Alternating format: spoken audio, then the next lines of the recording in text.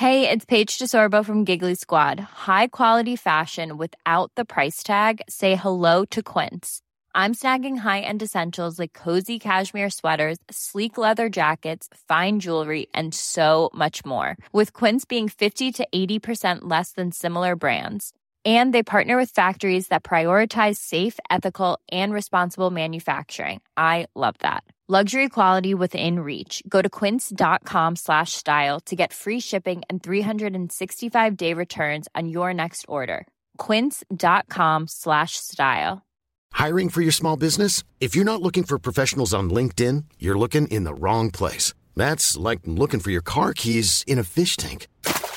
LinkedIn helps you hire professionals you can't find anywhere else, even those who aren't actively searching for a new job but might be open to the perfect role. In a given month, over 70% of LinkedIn users don't even visit other leading job sites. So start looking in the right place. With LinkedIn, you can hire professionals like a professional. Post your free job on linkedin.com/people today.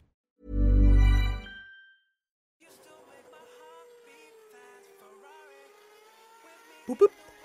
Oh, Michael Masi, what a surprise. Welcome back to the paddock. Didn't think I'd see you here. Thank you very much indeed. Quite the reputation, Michael, after the way you bowed out of F1 after, fundamentally, fucking the sport. Any plans for this weekend? Oh no, I'm just going to sit back and enjoy the race, which is more than I can say for you.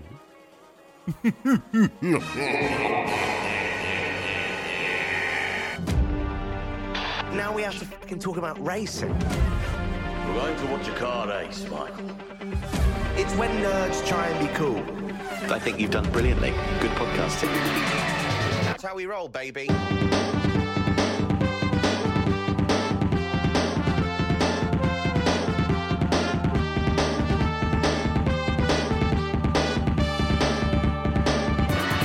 Dirty Air.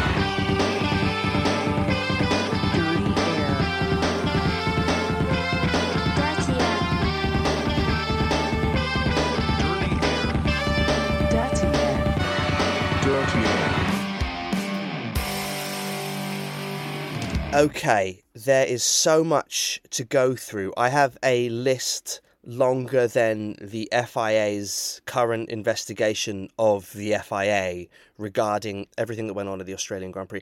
Shall we just crack on with everything that's happened in the last week leading up to the race? Joshua, if you could give us a rundown, I'd be very appreciative. Stefano Domenicali, the head of of Formula One, really, the king of F1.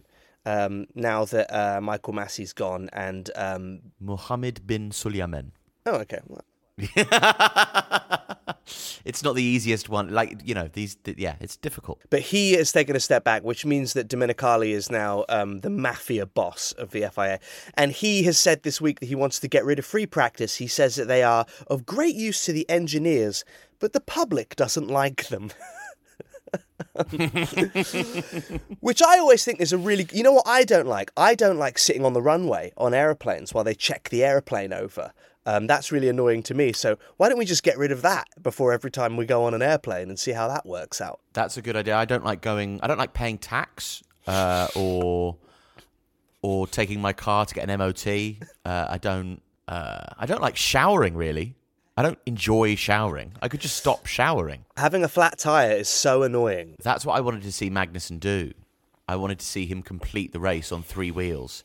And everybody would find it really admirable and cute. It would be like when somebody has a 3-legged dog and you go, oh, good for them. Yeah, like the end of That's Cool Runnings. That's what Magnussen finishing. Oh, right, yeah. There's not a 3-legged dog at the end of Cool Runnings. But yeah, if Magnussen and Gunter both carried the car over the finish line and went, no, we finished this race.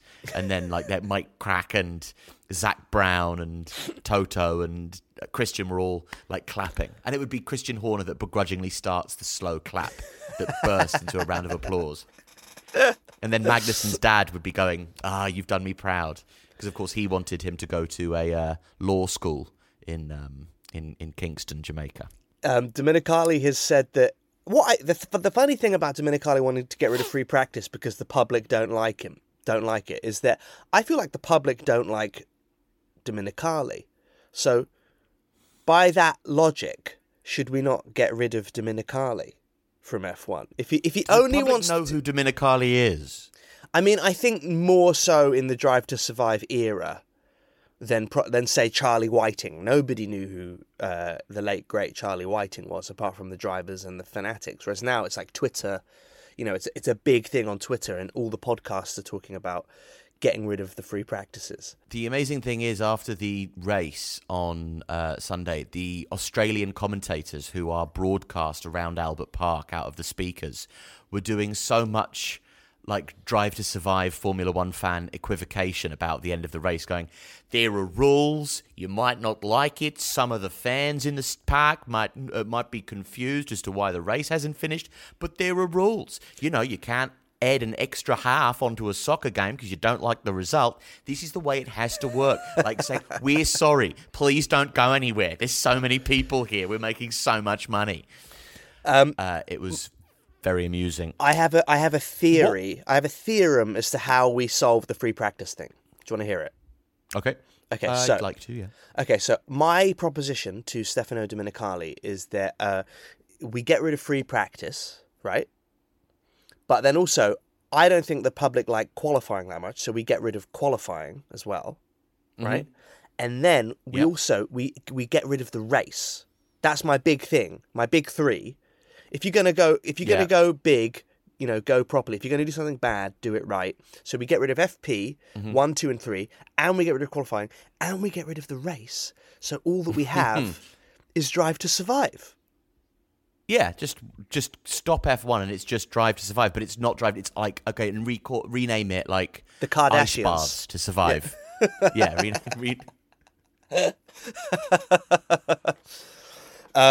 what do you think? I think that's a good solution. And if they are going to race, then stop the safety cars. Just when they crash, just get everybody to drive around it. Yeah, exactly. But there wouldn't be any I think you're missing my theory. There wouldn't be any driving. I'm saying we get rid of driving. And instead of Drive to Survive... No, I like that. It's just To Survive. That's what we call the next series, the Netflix show, where all the drivers we just get to see their everyday life. Because the driving is the boring bit of Formula One in the modern context of the sport. Actually, the driving is the bit that nobody likes. So let's just watch Carlos Sainz playing mini golf. What do we think? What are we going to rename the podcast? Clean Air. Dirty ice bath water. Okay, there is so much news to get through. Adrian Newey's contract with Red Bull is going to expire soon, which means that it's time to renegotiate his contract. And here's an interesting fact. Red Bull currently hire Newey via his own company, which means that he's not part of the cost cap. Isn't that amazing? There are so many dirty tricks in Formula One that they go, yeah, we didn't break the budget cap. And they go, well, hang on a minute, you did. But you're Red Bull, so we'll let you get away with absolutely everything. There's even more stuff that Red Bull have done this week that I'm going to get into. But they can pay Newey whatever they want because he's technically a contractor. And he's worth it as well. Oh, he's worth his weight in gold. Yeah. He is. Yeah. He's very much the... From the looks of things, they're also siphoning... Like, from the looks of the AlphaTauri this weekend, all of the budget for the AlphaTauri car has also gone towards the Red Bull. Like, that AlphaTauri car looks like it's been built on, like, pocket money alone. Well, he's got his... they got their first points this weekend. Yeah, but nobody who got... Like, it's all bollocks. Getting points this weekend. Only half of them finished. Like, everyone got points. It was like that Oprah meme. You get points. You get points. Also, regarding Red Bull, Perez was permitted to start the race by stewards given his practice lap times. So basically, not setting a lap time in qualifying means he's technically outside the 107% timing rule. So technically, Perez shouldn't have been allowed to compete in this week's race. But was because... he drives for Red Bull, who... there must be someone in the FIA that Christian Horner just has their wife and child or husband in a basement, like with a gun to their head, like a Saw type situation, where they have to use a taken apart can of Red Bull to cut their hand off to get out of the room. There must be, because they get away with it. It's amazing to watch. the stronghold that Red Bull have over the paddock. It's fantastic. Not to say they don't have the best car. Obviously they do. Yeah, I know, but that's what the most disappointing thing is that all these advantages in decision making that go on, and like you've got the best car anyway. It's like when they were cutting the corners last week so that they could do whatever it was to distract from. You pointed it out to me when we were watching the race. I can't remember. Yeah, in Saudi Arabia, they were just pushing the gap quite largely, but apparently they were gaming the rules by cutting that corner. Yeah. Yeah, it's just a bit sort of dispiriting when it's already. I mean, being at the Australian Grand Prix myself, watching Max Verstappen go round and then sort of dawdle and sort of scratch for a little moment, and then suddenly, like, you know, a brief yawn later, Lewis Hamilton whizzes by.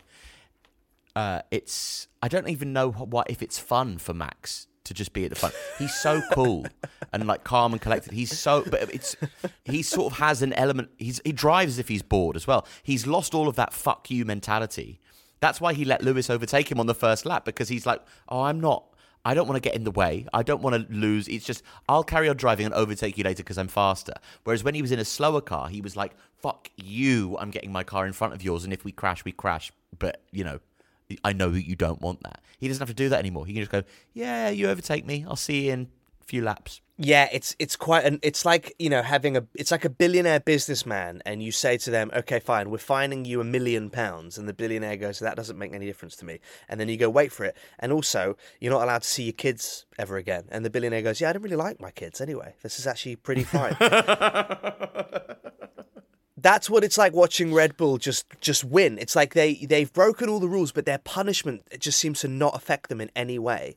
I did enjoy seeing Max temporarily go, oh my God, Lewis just pushed me off. And I went, I can't believe I'm watching. This is the thing that broke my heart. I was fooled. Like the person in the movie that you had no idea was actually the bad guy. Kaiser Soze, or whatever his name is. And I thought, oh my God, I'm seeing Max getting angry at Mercedes. I'm seeing Mercedes in a 1-2 position. I cannot believe what I'm watching. Formula One is back. And then what it actually was Max just going, yeah, no, I can overtake them. I'm in third gear. I can literally overtake them whenever I want. I'll do it later. Thanks very much. And it broke my heart even more. Again, not because there's been some accusations on our TikTok this week that we are salty Lewis fans, which is not true. We are just salty. You should have heard us fans. You should have heard us when Lewis was winning. We were just as bored by that. It's just like it's more of a problem with Formula One. Utter soul-destroying, uninspiring dominance of one team over the rest of the sport is fucking boring. And actually, the way that Red Bull are now make, you know, Mercedes dominance look kind of relatively dull, because there was Red Bull, there was Ferrari, there were other teams that could conceivably win races. It was really fun when Max and Danny were driving into each other, and Christian Horner was going into kind of mad paroxysms of rage because he couldn't understand why his two drivers were such dildos. And now we've just got these calm, like automaton, like cyborg drivers driving the best car. You've got his little trusty chipmunk helper who does whatever it is the team says, driving through everybody. I mean, it was exciting to watch. Well, they should both have to start at the back of every race. Yeah, I think, okay, before we crack on with the absolute absurdity of the Australian Grand Prix, one final bit of news. Bridgestone tyres apparently are coming back. Liberty Media are allowing them to have a bidding war with Pirelli. I don't know if you remember the 2005 USA Grand Prix, where there was all that furore around the Bridgestone tyre thing, and after the procession lap, 16 of the cars, I think it was 14 of the cars, in protest refused to race. And so Formula One went, okay, this is mental. We're now going to do just one tyre company. And now Formula One have done a full 180 and gone, you know what, I think let's bring all that terrible drama of multiple bidders for tyre brands in the sport back. So apparently, I'm all for this, seeing Bridgestone tyres come back to Formula One. I think if we can make every aspect of the car a competitive market, I think we're going to see a much more fun time in F1. Yeah, that's broadcastable. Create drama. Yeah. This has been, given what Formula One is becoming, the Kardashianization, reality TV. You know how in Big Brother they'd kind of create tasks and put walls in between housemates and give some housemates privileges and take away privileges of others to fuck with them, so that there would be anxiety and they would fight and go insane. Let's do that. Let's just start fucking with the drivers and the teams, taking things away, putting them back. I mean, arguably, giving privileges to some over others is something that's already happening. But let's sort of destroy them. If we're going to really have fun with them, and we just want to use these people as sort of destroyed, dramatic personalities for our own personal entertainment, let's really destroy their sense of personhood. Should we do our Formula One race review for the Australian... Oh. You got it? It's Rolex, isn't it? It's Rolex. The Formula One Rolex Australian Grand Prix 2023. Wearing my Rolex. Okay, first off, National Anthem. Australian National Anthem, solid 2 out of 10. Terrible. Absolutely terrible National Anthem, Australia. I expected something better from you. I had to stand for that. And Did I you felt really? too awkward not to stand. Yeah, because everybody in the stand stood. You were So I sat was in the you were in the Weber stand. grandstand, right? Yeah. Turn 11. It would have some been good stuff at turn 11. Yeah, and I was hoping that you would have seat 21 so I could make a multi 21 joke.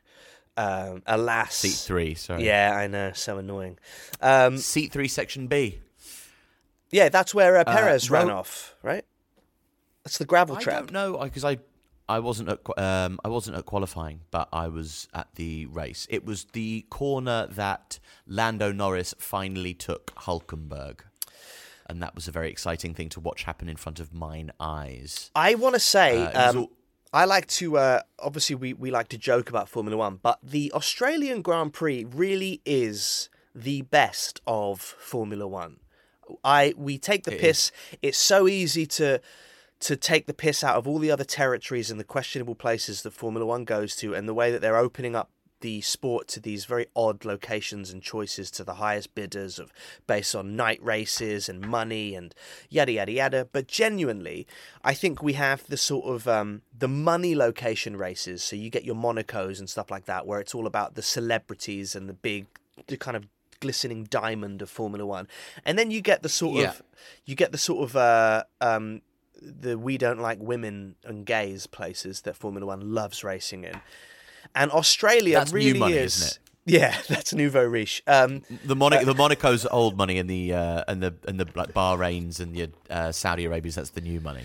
Yeah, one is diamond money, the other one is blood diamond money. And what I love about I think what the Australian Grand Prix is it brings out the real Formula One fans in Australia. I absolutely loved watching the fans. I loved all the pre-race stuff. I thought that it's a place where people are sort of taking the piss, and everyone was like, I saw someone ask Christian Horner to sign his autograph, and Horner did it. He signed on a big version of his own head. He wrote, "Change your fucking car, Christian Horner," because someone asked him to sign that, and he did it.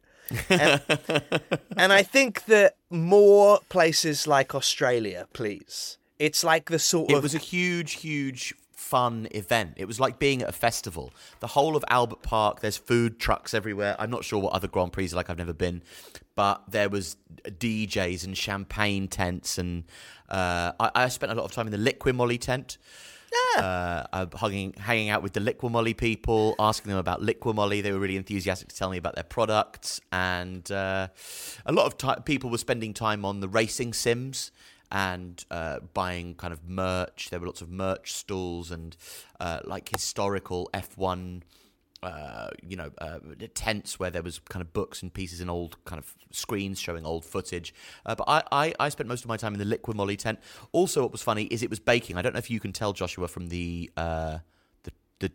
colour of my face. Yeah, you look like I got sunburnt. Yeah, you look like a very well prepared gammon right now. Thank you. You look. I'll be honest with you. If I could throw a little bit of honey glaze over you and poke a couple of cloves into your cheeks, I think you look quite delicious. Thank you very much indeed. I appreciate that. The grid walk as well, Kylie Minogue. Great to see Kylie on the grid walk. I enjoyed seeing Jensen Button sort of go up to her and be like, "Hi, it's Jensen. Do you remember?" Like, I think they shagged in 2004. Is what that looked like when he went up to her. 2004. It looked like that. It looked like he went over and was like, "Hey, Kylie." She was like, "Oh my God, Jensen!" and they had to embarrassingly go, "Oh yeah, remember that awkward night in a hotel after?" It just looked like that. I might be completely wrong. Horner was absolutely loving his chat with Kylie Minogue. Really, absolutely couldn't get enough of it. I think he obviously has a thing for 90s pop stars. Yes, short, sort of ginger. And also she's very much the sort of... she's the full fat Coke to Jerry Halliwell's Dr. Pepper. Really, if you think about it. You know, Kylie's actually had some absolute bangers and can kind of sing really well. Jerry Halliwell sort of, yeah. She's a true pop star. Do you remember Jerry Halliwell's two big songs? It's Raining Men, which is a cover. That was a cover. That doesn't count. That doesn't count. Was Mi Chica Latino hers? Mi Chico Latino. Show me where I need to go. Donde está Mi Chica Latino? Yeah, and it's her on a yacht, which is, I mean, very foreshadowing as to what the rest of her life would be. But it's the video's her on that yacht, remember? Yeah, is that one of the ones that you had in mind? Yeah, that was one. And the other one was from the album Schizophonic, was her debut album. And it was called Scream If You Wanna Go Faster, Baby. Scream If You Wanna Go There. That one. And it was sort of around that... Yeah. That Austin Powers sort of 60s boop, boop, boop, boop, boop. So there was it was a very sort of 90s, but we like the 60s vibe. Were those her two big hits? I'm sure she had another hit. No, I think those are the two. That's it. That's all. I mean, obviously the Spice Girls, but, Yeah, but I mean, as a solo artist. She's sort of the Garfunkel of the Spice Girls, really, when you think about it. Yeah, I can see that. I think Mel C is sort of the Paul Simon of the Spice Girls. She's the one with the biggest solo hits, I think. Yeah, Mel B she wasn't asked, was she? She had a song in Austin Powers 2, The Spy Who Shagged Me, called, it was a cover of Word Up by Cameo. That was her big song. Yes, Word Up. Yeah. It's the big word. Yes, I remember What's now. the word up, ow. And then Mel C had, I thought that Bryan we Adams. would just be friends. Things will never be the same again. It's just the beginning, it's not the end. That one. And she had, don't go, Brian. Even food don't taste that good. I always found that an interesting lyric in the Bryan Adams song when she goes, we will get back to the Formula One content shortly, but when she goes, this is Formula One adjacent. She says, baby, when you're gone, things just go. Even food don't taste that good. And I always just thought, well, that's not really that bad, is it? If it doesn't taste that good, it still tastes fine. Really? Also, food. Yeah, I know, it's so broad. Does that mean creme... Food don't taste that good. What food? Yeah, is that creme like brulee? Oysters? Or Jaffa cakes? pasta? What? Also, grid walk. Something that I absolutely loved on the grid walk was obviously Martin Brundle not being there. Real shame. But he did give Anthony Hamilton. He spoke to Anthony Hamilton, and then he gave Anthony Hamilton a hug. And I found that absolutely lovely. That was lovely. That's really, really sweet. Yeah. What I liked is there was a guy on our stand taking photographs of the people watching the race. And they were in the way of this woman who was watching. And they went, sorry, are we in the way of you watching the race? And she went, I'm just here with my boyfriend. I couldn't give a shit. And I went, oh, that's nice. It's just a nice day out. He's dragged you to sit. Also, it was so hot. And because they're all Australian and therefore have no sense of, the correct... I'm there in like a T-shirt in my sunglasses getting burnt because I figured it's the autumn, it's Melbourne. I just forget that it's in Australia and there's no ozone layer here. And everyone is in these huge North Face jackets like they're about to traverse the steely traps of wintry Russia. It was unbelievable, our different perceptions of what the temperature was. On the whole, it's time for our race review. On the whole, would you go again to a Formula? This was your first Formula One live experience. It was my first Formula One live experience. I would go again. Yeah, I'd like to. I thought it was a great day. Let's crack on with our Formula One race review for the Australian Rolex Grand Prix 2023. Okay, this was the most mental Formula One race. This race was so insane that the FIA have to investigate themselves for the way that they put on... I don't trust that. That's like someone inviting everyone round to dinner and getting and the host gets incredibly drunk and falls asleep on the sofa and everyone just has to let themselves out. That's what this race felt like. It's like me letting my girlfriend know whether she orgasmed or not. Yeah, but the thing is we live in the world of the internal investigation now anyway.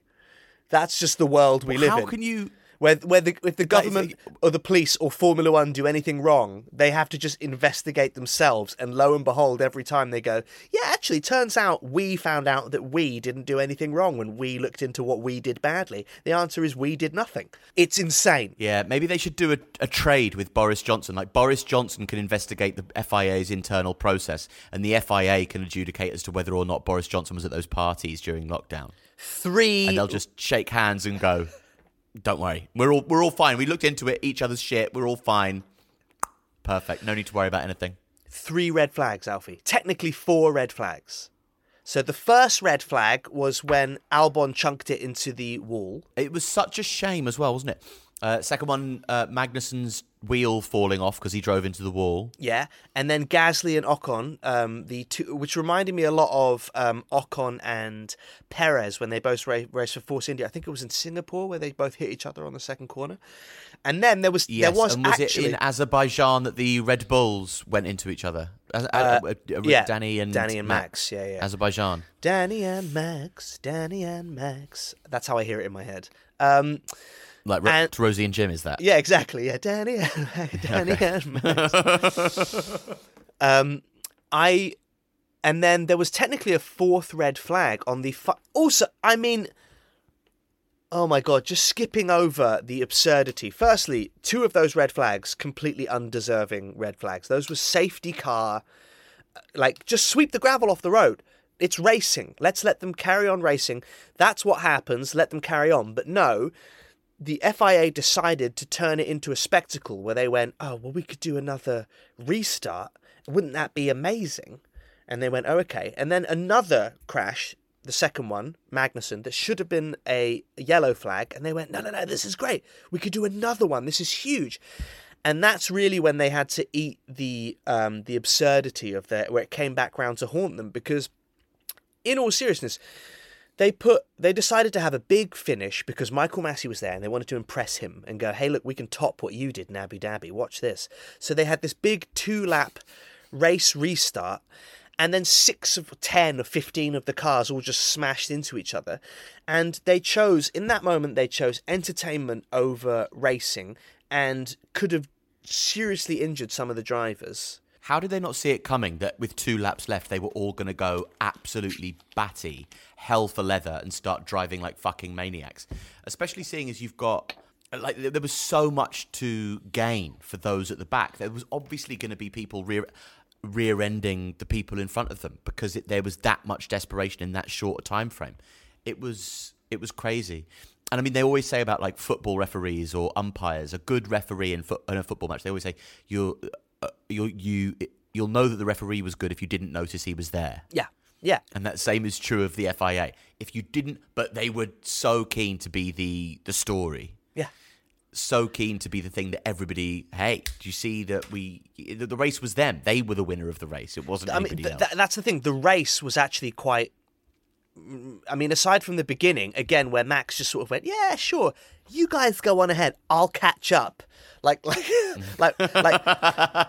like you're walking around a city and your friend wants to stop at the bookstore. No, you go ahead. Yeah, I'll see you in a minute.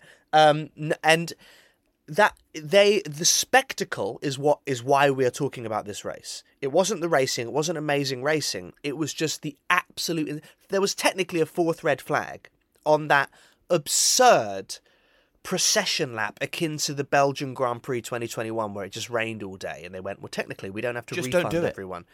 Why did they do that procession lap? What was the point?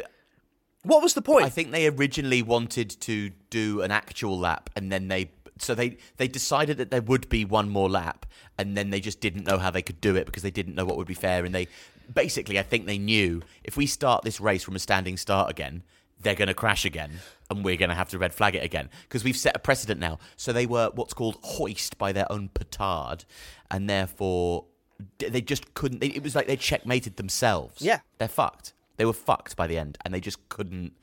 They should have just called it if they were going to do the procession lap and gone. But also, there was so much fucked up stuff about that final lap that was harsh on Carlos Sainz and Gasly, I think. And very kind to Alonso. That's my song of the race, is let's get petarded. Let's get petarded in here. Also, while I'm thinking about it, I yet to see will.i.am, the ambassador of Formula One. I haven't seen him anywhere this year. And again, like you were saying about the racing, a good referee is when you don't notice. And a good race is when you don't notice that will.i.am's not there.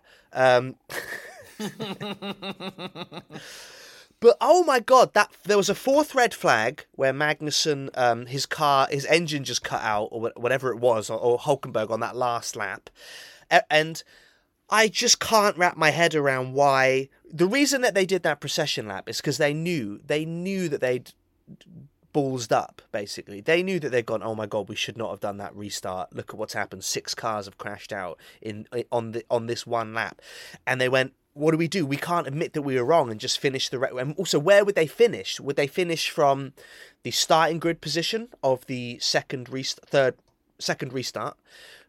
Or did they finish from the crashed out positions, putting Hulkenberg on? It was just all a massive, massive human error where they decided, like you said, to make themselves a spectacle. So with that in mind, let's get into our... I mean, I don't even know what the constructor standing is. I've got McLaren at the back, but I don't think that's the case anymore, seeing as they both finished in the points. I'll tell you. No, McLaren have surged up to 5th in the constructors. Okay, so who's at the back? Is Williams. So Sargent. Also, Sargent. Why is it that Carlos Sainz? You know the bit in Austin Powers 2? I saw that. Where Austin Powers goes, wait a minute, but if I go back in time and I see me in the past, but me in the past sees me from the future, and something, oh no, I've gone cross-eyed. How is it possible that Carlos Sainz, who we'll get to when we get to Ferrari, that Carlos Sainz gets a penalty for a lap that doesn't exist, but Sargent smashed it into De Vries on that race restart and got nothing? Was it De Vries? He got nothing. Because he DNF'd anyway? Yeah, but so because of that, he did the same thing. But you can't. No. What penalty did they give? They just said, "Hey, you DNF'd, but because you crashed into the back of De Vries, now you really didn't finish." You extra didn't. A fitting punishment. I think they should take away some of his uncle's money that he made selling gasoline to Iraq during the Iraq War. Well, that is the kind of blue sky thinking that you're famous for, which means that if I was in charge, I'd give you a position at the FIA. But sadly, I don't make the decisions around here. I suppose they could have docked a point from the Constructors' Championship, which would leave them on minus no points. No, I think they've got 1 point.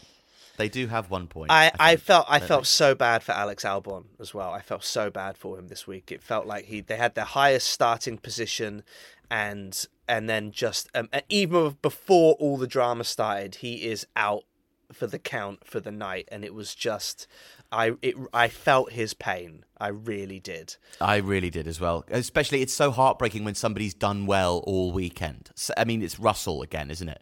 Albon had really. full of optimism, and he'd got his little boy's smile all shining at everybody, and he'd managed to impress the people at Williams. And again, like, Sargent is like a new Latifi, like Williams loser. Like, he's just the new. Have you seen the footage of him driving into the back of De Vries? I could have avoided. It's one of the most embarrassing things I've ever seen. It's the thing is, what's really funny about it is that you can see the braking distance and the braking time and the thought in his head, because you can hear the revs coming off and him going, "Oh no, is this again?" I keep quoting Austin Powers, but you know that bit where the big roller is heading towards the guard, and he goes, "No, I don't know." It's just because it was this race felt like an absurd comedy to me. Okay. But you know that bit where the guard thinks the steamroller's going to crush him, and he goes, "No!" But the steamroller's 200 feet away from the guard, so he keeps shouting no, even though he has 5 minutes to get out the way. That's what that Logan Sargent crash looked like. And I also want to say, I think I would like to crown Sargent the new Latifi. The only way that Sargent could have crashed into the back of De Vries like that is if he was checking his phone. That's the only way. It was such a embarrassing, like, you're in the car and you've forgotten to brake in a traffic jam and you've got into the back of some... Selling a little or a lot? Shopify helps you do your thing however you cha-ching. Shopify is the global commerce platform that helps you sell at every stage of your business. From the launch your online shop stage to the first real-life store stage, all the way to the did we just hit a million orders stage. Shopify is there to help you grow. Shopify helps you turn browsers into buyers with the internet's best converting checkout. 36% better on average compared to other leading commerce platforms. Because businesses that grow with Shopify. Get a $1 per month trial period at shopify.com/work. Shopify.com/work. Even on a budget, quality is non-negotiable. That's why Quince is the place to score high-end essentials at 50 to 80% less than similar brands. Get your hands on buttery soft cashmere sweaters from just $60, Italian leather jackets, and so much more. And the best part about Quince, they exclusively partner with factories committed to safe, ethical, and responsible manufacturing. Elevate your style without the elevated price tag with Quince. Go to quince.com/upgrade for free shipping and 365-day returns. Attractive woman's BMW Z3, and she's really nice about it. That happened to me. In ninth, Alpha Tauri. Okay, Yuki getting some points. Yuki Tsunoda finished 10th. First points for lovely Yuki. I'm team Yuki this year. This is my guy. I want him to win every sort of best of the rest opportunity there is. I think De Vries DNF because he got smashed. It was a very American thing for Logan Sargent to do as well, just drive into the back of someone when he could have completely avoided it. It felt like a very American crash to rear end someone after tailgating them. But yeah, De Vries DNF'd. One of the multiple drivers in this absolute wacky race. One of the 7, sorry. And I mean, yeah, I thought Yuki, very lucky because of Carlos Sainz's an invisible penalty. But, you know, like Vin Diesel said, doesn't matter if you win by an inch or a mile, winning's winning. And in 8th place, Alfa Romeo is a little bit of pizza pasta. Alfa Romeo. Zhou Guanyu did really well to finish in 9th, and Smacky was just what was wrong? He was languishing at the back for so long. It was with De Vries, actually. It was impossible for him to do anything except. This is the funniest thing about this race, is that he was just having the most appalling time the whole race, trundling round at the back, visibly slower than everybody else, and ended up finishing in a fairly respectable 11th. But of course, the race finish positions are an illusion. It's time for Smacky Bot.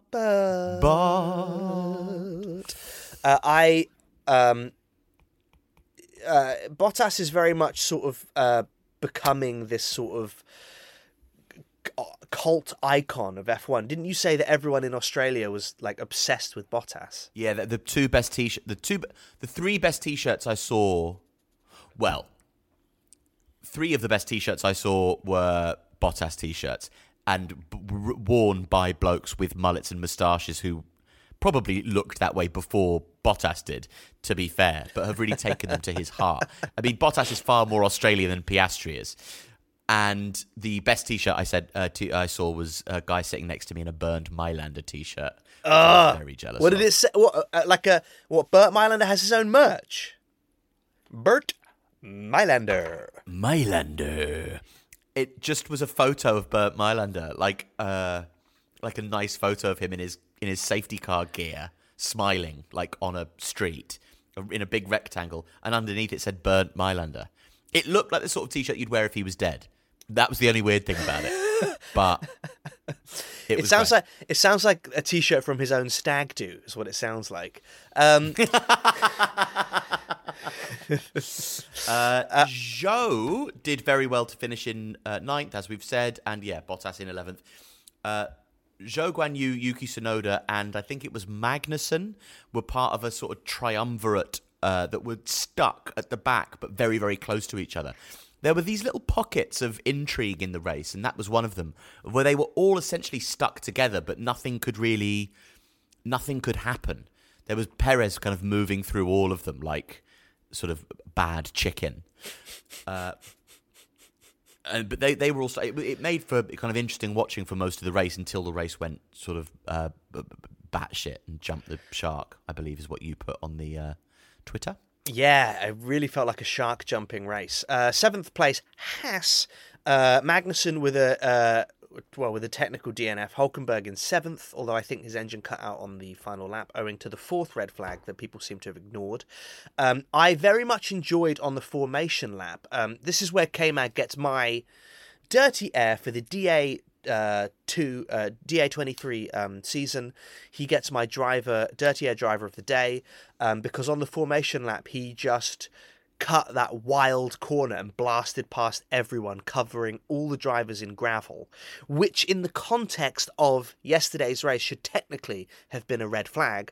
But I don't know if anyone saw Magnussen on the formation lap. For some reason, one corner, he just went, yeah, fuck this, and just drove through and blasted past everyone. That was because they all, for some reason, slowed down to a standstill. And the reason why they couldn't red flag for that is because it had already been red flagged. So all the drivers were going round back into the paddock for one after one of the red flags. They stopped, and like on the motorway, everybody should have put their hazards on, but they didn't. So he had to go, oh my fucking God, and just drove through the gravel. Like he couldn't slow down in time. He turned a corner and then just saw all these Formula One cars sat there fucking doing nothing for no good reason. It was so funny. That's the fun thing about this season is, aside from what you gonna do with all that Haas, inside them cars. Two of the things I'm enjoying this season is how much you actually have to talk about Haas. And I'm also enjoying that it's that this midfield, basically everyone except Red Bull, and then maybe Mercedes and Alpine at the top, it just keeps switching. It keeps, it's like the game. The game is, Tetris, and it's really like all the different blocks are coming. I don't know which team is where. 1 week McLaren at the back, the next week they're in 5th. I am all for this hopscotch swip swap that seems to be happening with all these. Well, as we alluded to the other week, this would be such a fantastic season if Formula One didn't exist. Or if Red Bull didn't exist. It would be so... Who did I say? You said Formula One, which right, if Formula One didn't exist, it would be a great season. Kind of agree. Yeah, if Red Bull didn't exist. That's a Freudian slip if ever I've heard one. I was speaking my truth to the podcast listener. If Red Bull didn't exist, what an amazing season we're all having. And, with teams taking points of each other, the hopscotch, the amazing... And it was a really fun race. It's just the person who wins the race is always going to be from the same team, and usually one person. Yeah. It was, so Magnussen's help. What was the fourth red flag? I missed that because I left the stand at that point to go and try and find a good vantage point for the sort of waving lap that the drivers do after they finish. During the procession lap where the FIA went, oh no, we can't finish here, but we have to finish, but we can't finish. So let's just do a little finish. The remaining Hülkenberg's Haas just conked out basically, so he pulled over, which given but he still finished 7th. Yeah, because it was a procession lap, so the race, so that wasn't racing. That was just... Yeah, they said no overtaking. Yeah. So why would you send the cars? You know what? I'm just going to take yesterday as like, that episode of Friends where it's like the one that could have been, where, Monica's overweight and Joey's successful, Rachel's still married. That's what yesterday's race was. I've just gone, this isn't canon. This doesn't fit into the timeline. This is just a weird sort of multiverse episode that's a standalone thing. And it can only make peace with it by consuming it as such. In 5th place, Alpine. 6th. 6th place. Alpine with 2... Oh, those boys, 2 DNFs. And this is we saw 2 great partnerships in Formula One begin to break down this weekend. We'll get to the second one. One of the great things about Formula One is the PR friendship that the drivers have to have when secretly all they want to do is win and kill their teammate. And Ocon and Gasly, 2 French drivers in a French team, the pride of France. This week, I think, will be the breakdown, the first thing that pushes their sort of... Everyone knows they hate each other. I think they've had a difficult kind of relationship growing up in karting, etc. But I think this race will be the first sort of domino that makes them really start fighting from now on. They were quite keen to sell the idea that they were still very good chums and it was nobody's fault. But that's when you know, I think. That's when you know. I think the thing is... It was good for the team that it was Gasly's fault. Because if it had been Ocon's fault, there would have been no end of piss. It would have been a hurricane of piss blown down upon that particular part of the paddock. Oof. It would have been a nightmare. But because it was Ocon who got fucked by Gasly, and like Ocon was way back in the pack and they just ended up against each other. Like Ocon's going, yeah, that was your fault, but I'm a nice boy.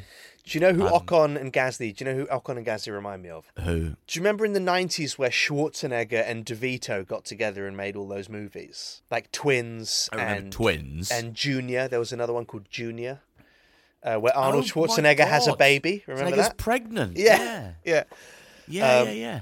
I'm in labour. That was... that's what the Alpine team remind me of. You've got sort of Gasly's the Schwarzenegger and Ocon is the Danny DeVito. You have this sort of the brawn and the sort of weakling guy. The relief, yeah. Yeah, it's very much a sort of comedy duo, and they are going to openly hate it. I would make a bet with you now. I'm going to make a bet with you now. By the time we get to Silverstone, even though we're sort of on summer break now in Formula One, spring break, woohoo! They are going to openly be slagging each other by the time we get to Silverstone. That's my assumption. I don't think Ocon has it in his heart to slag anybody. I think his timidity. He's a softly spoken kind of character from Downton Abbey who just wants to sort of please whoever it is he's working for. He's too pliable to the party spirit, Esteban Ocon. Gasly, however, will be shoving people, and because he obviously he's got this kind of vibe. He's obviously not the biggest guy in the world. He's not the most naturally handsome, but he's given a lot of money to different hairdressers and barbers to try and make himself look as attractive as he can, and gymnasiums and personal trainers. He has this kind of volatile insecurity. That said, he raced brilliantly. Yep. Up until he fucked it. He was within 1 second of Sainz the whole race. He was right behind him, and he didn't let up, which it was also very impressive for Sainz not to have fucked up under that pressure. we'll get to him. Yeah. But I was really impressed with Gasly and impressed with the pace that they had. Ocon was by himself for the whole thing. Nobody was pressing him to get by, and he wasn't looking to get ahead of anybody. He had a very uneventful race. If Gasly was 1 part. second within Sainz, technically by the ending of this race, that means that Sainz was within 4 seconds of Gasly. In this weird topsy-turvy world where Sainz has got a penalty for a lap that didn't exist. Anyway, we'll get to it. In 5th place, McLaren finally... sometimes in Formula One, you have to be the fastest car. Sometimes you just have to wait for everyone else to crash into each other to get your points. And that's the lucky lady luck hand that was dealt to McLaren this week, with Norris finishing 6th. Piastri in his home race, his first home race in Formula One, finishing in 8th place. One of the things I found very endearing about this weekend, this race, was that... Oscar Piastri's nan made little sweet treats that were in the McLaren paddock garage hospitality area that said, to the team from Oscar's nanny. And she made like sort of chocolate covered marshmallows and stuff like that. I thought that was absolutely adorable. If you think that there was 5 minutes where the Australian commentators shut the fuck up about Oscar Piastri, then I have very bad news for you, because they would not shut up about Oscar Piastri. And it's like a participation award, like their race. It's like, well done, you drove the whole thing. Yeah. So anybody who managed to get to the end of the race, it's like Muhammad Ali versus George Foreman, the boxing match, the Rumble in the Jungle. George Foreman punched himself out, and then at the end, Muhammad Ali tips him over. And he's just so exhausted, he's knocked out. It's like, yeah, they won because they managed to finish. Yeah, and everybody was so impressed. Oh, great for McLaren. Don't think that this means they have pace. They don't. No. It just means that they finished. Yeah, they got lucky. All it they got very. Piastri didn't even make it out of Q1. In his home race. Let's not like, if we're going to praise him and take the salt with the sweet. And we're going to say, well done for getting points in your Formula 1 race. We also need to draw attention to the fact that he didn't even get out of Q1 in his home race. And I heard him on Beyond the Grid this week. And when you listen to a Formula 1 driver and you hear them talk and you go, I'm listening to a millionaire right now talk about their childhood. And there's something really funny. There's something really funny about young Formula One drivers when they go, yeah, it's nice to be here. I've been working my whole life, for the last 3.5 years. And you're like, oh, really? Oh, have the last 3.5 years been a bit of a challenge for you? And and like there was something on the podcast when he went, I saw I went to a go-kart track and I saw someone was go-karting, and then I went downstairs the next day and there was a go-kart, in the living room, and that's how I got started. And I was like, okay, great. So just a, £40,000 present bestowed at your feet. Paying itself back, though. It was an investment.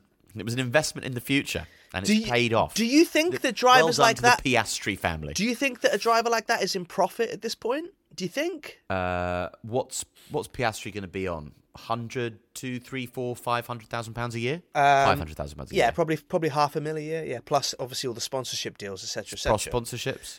But a lot of the time, the teams aren't, certain things in the contract, like even getting to the races and stuff like that. Sometimes that's not even covered by the team. Yeah, Piastri won't have covered it all off. Lando will. Yeah. Lando's in profit. Lando's been driving long enough that Lando's in profit, but Piastri's not, but he will be. Here's something when you and I talk about music and we go, Brian Wilson made Pet Sounds when he was 24, and it makes us feel very old. Or that the Beatles had split up by they were our age. Lando Norris is still only about 14, and he's been in F1 half a decade. Yeah, isn't that incredible? Yeah, that's pretty crazy. Isn't that amazing? I found out that I'm almost the same age that Kelsey Grammer was when Frasier started. Oh my god, that is just in fourth place. Bad, isn't it? In fourth place. Ferrari. I still want your hands up on my body. I like being in fourth place. Ferrari. It's a DNF for Charles Leclerc. And Carlos Sainz in at 12th place. Do you know what Ferrari reminds me of? Is that song from the 90s that goes, just a little bit of history repeating. Ba, ba, ba, ba, ba, ba, ba, ba, ba, da. Every time I see them do anything, that song just goes, haven't left and lots in this world. It's just a little bit of history repeating. If they didn't have bad luck, they'd have no luck at all. They can't. Oh boy, poor Charles. I mean, before the race even went cuckoo for Cocoa Pops, he was out. Can you imagine flying to Australia and doing that on the first lap? But getting all the way there and going, I didn't need to be here. I mean, that's the brutality of it. But at least there's another race here. And I always think that with boxers, like you fly to Jeddah to fight somebody. You fight like twice a year, maybe. You get knocked out in the first round. You go, I was just in a training camp for 4 months. At least there's another one soon. But I did feel for him. And you can tell now that the situation at Ferrari, like Hamilton last year, last year we mentioned that Hamilton was like not performing as well as Russell because Hamilton's used to being in a world championship car and Russell was used to being at Williams. So Russell was all full of optimism and Hamilton was full of, I'm not used to being in a shit car. Leclerc now feels like the shit car is getting to him spiritually. Mm-hmm. Yeah, exactly. Yeah, Sainz was amazing. Sainz ran an amazing race. Absolutely incredible. And I just, how can you get a penalty for a lap that doesn't count? I don't understand. If the race positions, if they went back to what Silverstone was, which meant that Fernando Alonso, you killed my father, prepare to die. If he gets to finish on the podium, how does Carlos get a penalty? I don't understand it doesn't make scientific sense. It doesn't make any sense, but I suppose you've got to penalise the action to make sure it doesn't happen again. Even in the same way that you still go to prison for attempted murder. But, I mean, my big criticism of the rule is he got a 5-second penalty. Now, usually in the context of a race, that might cost you 1 place by the end of a race. Maybe 2 if you're unlucky. This cost him 8 places. Because it was a fucking procession lap and everybody was squeezed together. The gap between 12th place, it was the whole Max to Carlos Sainz. He was 6 seconds behind Max Verstappen with his 5-second penalty. And he dropped from 4th to 12th. It's insane. That is such an unfair... But then, rules are rules, blah, blah, blah. But the thing is about whenever anybody in Formula One says rules are rules, well, no, they're not. No, they're not. Rules aren't rules. They don't If count. we've learned anything from Formula One, it's that rules aren't rules. Rules are not. Rules aren't. Mm-hmm. So you can't tell me that rules are rules. If you can make it up as you go along, as seems to be happening every race, then you can go, oh, well, that's not what he should get. That's not fair. He raced so well with Gasly right up his arse the whole time. Also, interestingly, the third fastest lap of the entire race, obviously the first one, not obviously, but the first fastest lap was Perez, then Verstappen, obviously, and then it was Sainz. Yep. So the car obviously goes, and I think with Sainz being able to perform in 4th, we didn't see what Leclerc had in store. Obviously, they didn't have the best qualifying. But the Ferrari car might not be as bad as everybody thinks. Well, it wasn't Leclerc's fault that it was DNF'd. The problem that we have this year is that 2nd, 3rd and 4th place in the Constructors are essentially all fighting for one thing. And what that does is it means that Red Bull just run away. And every week it's going to be Aston, Mercedes or Ferrari. Who are going to sort of cut into the leftover points. But that just means that there's going to be an even bigger point differential between 1st and 2nd place throughout the season.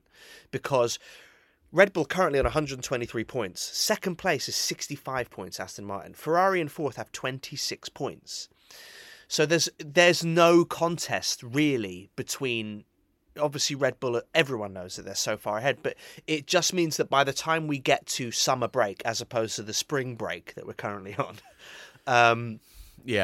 it's gonna be completely uncompetitive and quite boring to watch Red Bull just sprint off into the distance. I think that's quite an ambitious use of the future tense there. In that it very much already boring. They've got the Red Bull's lead is unassailable, and I actually think that you'll see Ferrari, Mercedes, and Aston Martin. They will finish the season, I'd imagine, on around the same amount of points. Would be my prediction. I predict Ferrari and Mercedes to both come back at Aston Martin, and for us. That's what I reckon is going to happen. Which leads us Mercedes. to third place. Russellton. Hamilton and George Russell. I call them Russellton. Russell. That's my thing. Like what are J-Lo and Ben Affleck called? Like Baffleck or something. Benifer. Yeah. That's what we're calling them Russellton from now on. This is the second relationship I wanted to say where this week we get to see, I think, the first point where Russell was like, for God's sake, guys, like, what are you? Why am I being challenged by my bloody teammate? This is not mega at all. This is the opposite of mega. This is actually really annoying. How am I meant to... I'm being pushed here. You don't want to save my tyres, but this stupid idiot is like... He's like racing like right behind me, guys. Come on, guys. He sounded like someone who works in a roller rink, Russell, this weekend. You're being a tiny bit rude about the pride of King's Lynn, but I'm going to forgive you for it. No, I like George Russell. I'm pro Russellton. I'm pro Russell. I'm pro Hamilton, pro Russell, and I've been watching lots of great videos of all those train spotting videos that George Russell does. Hi, great. Hi.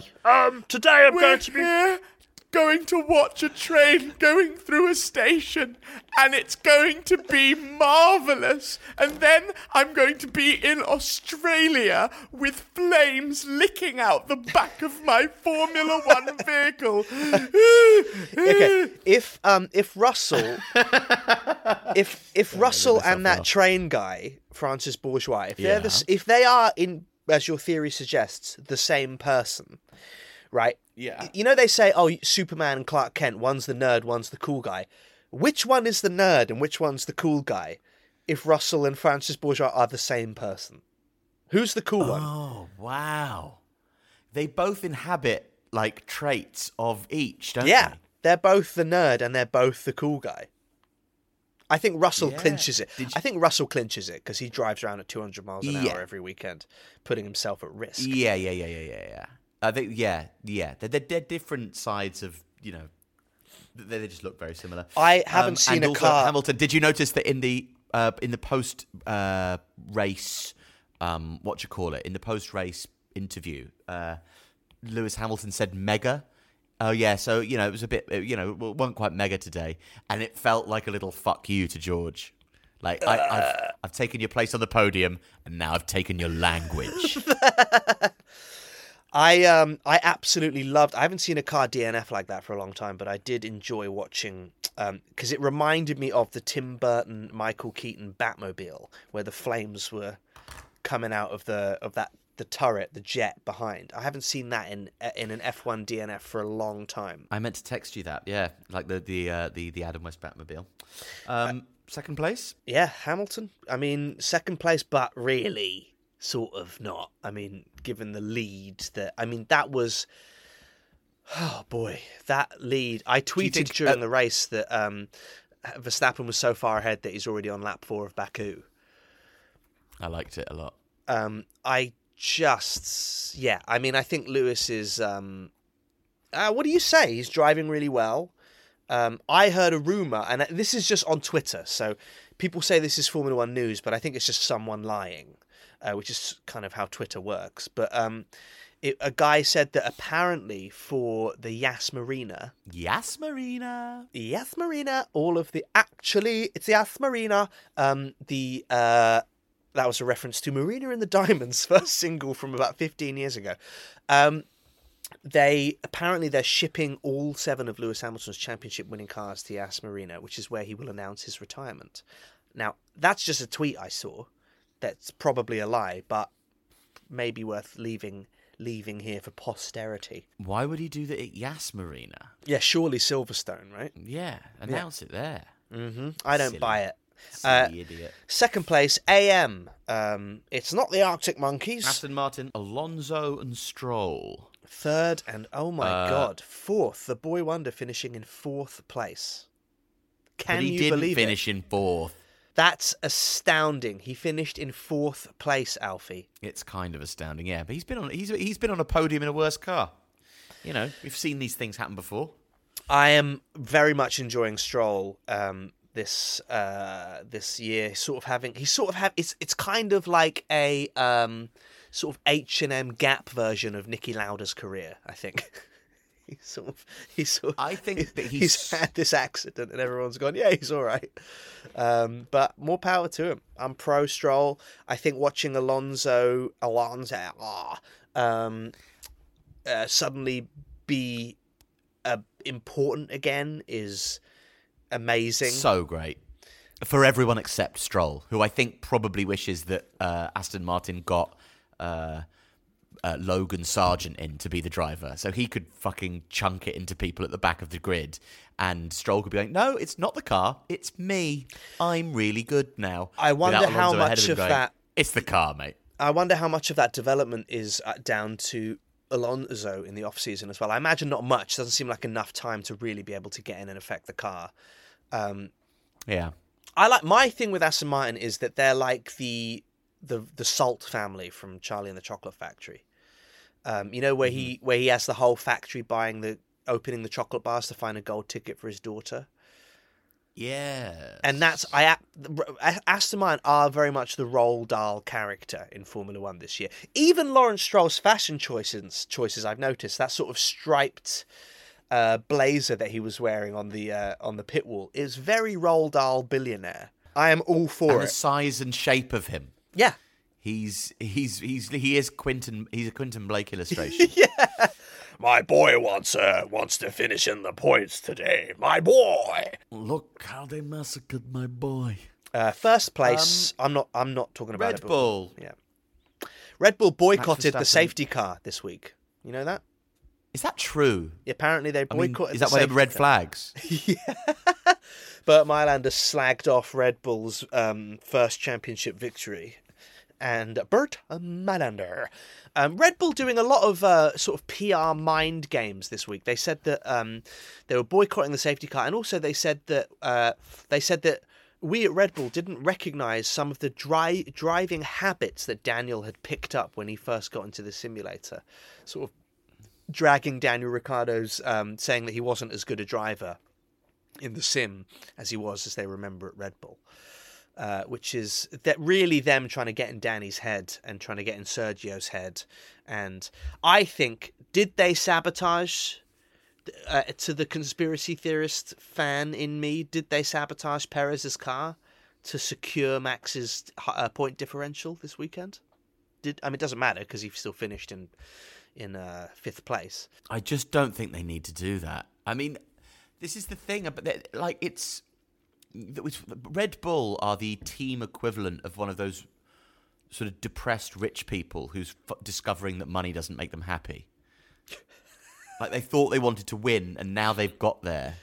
It's like that the feeling of depression once you kind of conquer a demon, or you finally reach the summit of Kilimanjaro and go, but what now? Mm-hmm. That's quite nice. Isn't it? It's quite poignant, very poignant. I am nothing if not poignant. Do you think they're bored at Red Bull? I think given the nature of Perez's overtaking, he was having the time of his life. He was overtaking like two trailer park girls would, constantly. And there was lots of it around turn 11 as well. I was loving it. Sergio was my favourite driver. I think he won driver of the day, didn't he? Yeah, he did, yeah. Well, having climbed from the back to fifth. I mean, again, with these insane restarts. I mean, just to conclude, what a race. What a weird, wild, stupid, mental, rule-ignoring, entertainment-goading weekend the Australian Grand Prix was. But you know what? I'll take it. When's the next race, Joshua? Well, we have a spring break. It's spring break. Calendar. Woohoo!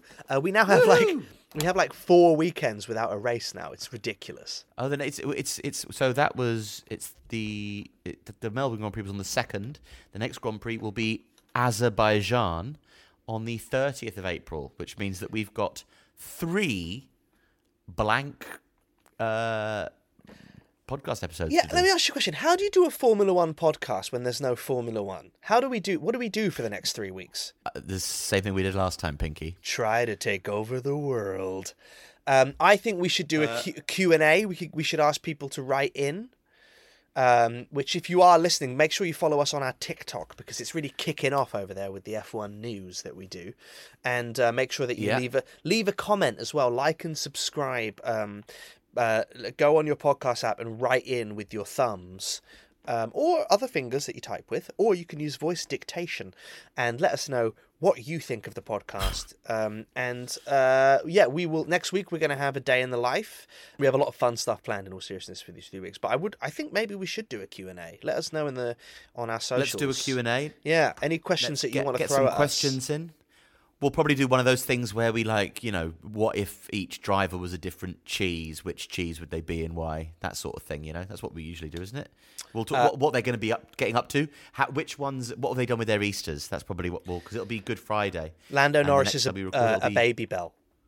For sure. Lando Norris is the baby bell. Well, save it. Don't waste all this content on a race week episode. Logan Sargent is sort of that slice of burger cheese. Okay, I'll save it. I think that Fernando Alonso is... What's that one that's like a bomb? The cheddar? The sphere? That's really overbearing? I'm hanging up. Okay, great. Well, Alfie, my La Chico Latino, nice to see you. Donde está? And you're at the Melbourne Comedy Festival all month, so our Australian listeners... I'm at the Melbourne Comedy Festival all month. I am previewing my show, Age Against the Machine... at the Bill Murray this Thursday the 6th at 6:15 p.m. Last few tickets are available. Very exciting times and vibes. Thanks, and we'll see you next week. I'm Josh Weller. And I'm Alfie Brown. And this is Dirty Air.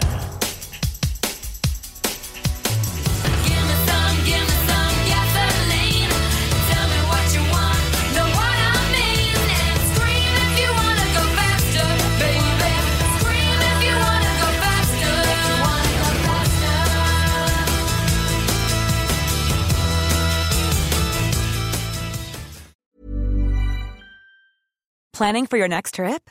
Elevate your travel style with Quince. Quince has all the jet-setting essentials you'll want for your next getaway, like European linen, premium luggage options, buttery soft Italian leather bags, and so much more. And is all priced at 50 to 80% less than similar brands. Plus, Quince only works with factories that use safe and ethical manufacturing practices. Pack your bags with high-quality essentials you'll be wearing for vacations to come with Quince. Go to quince.com/pack for free shipping and 365-day returns.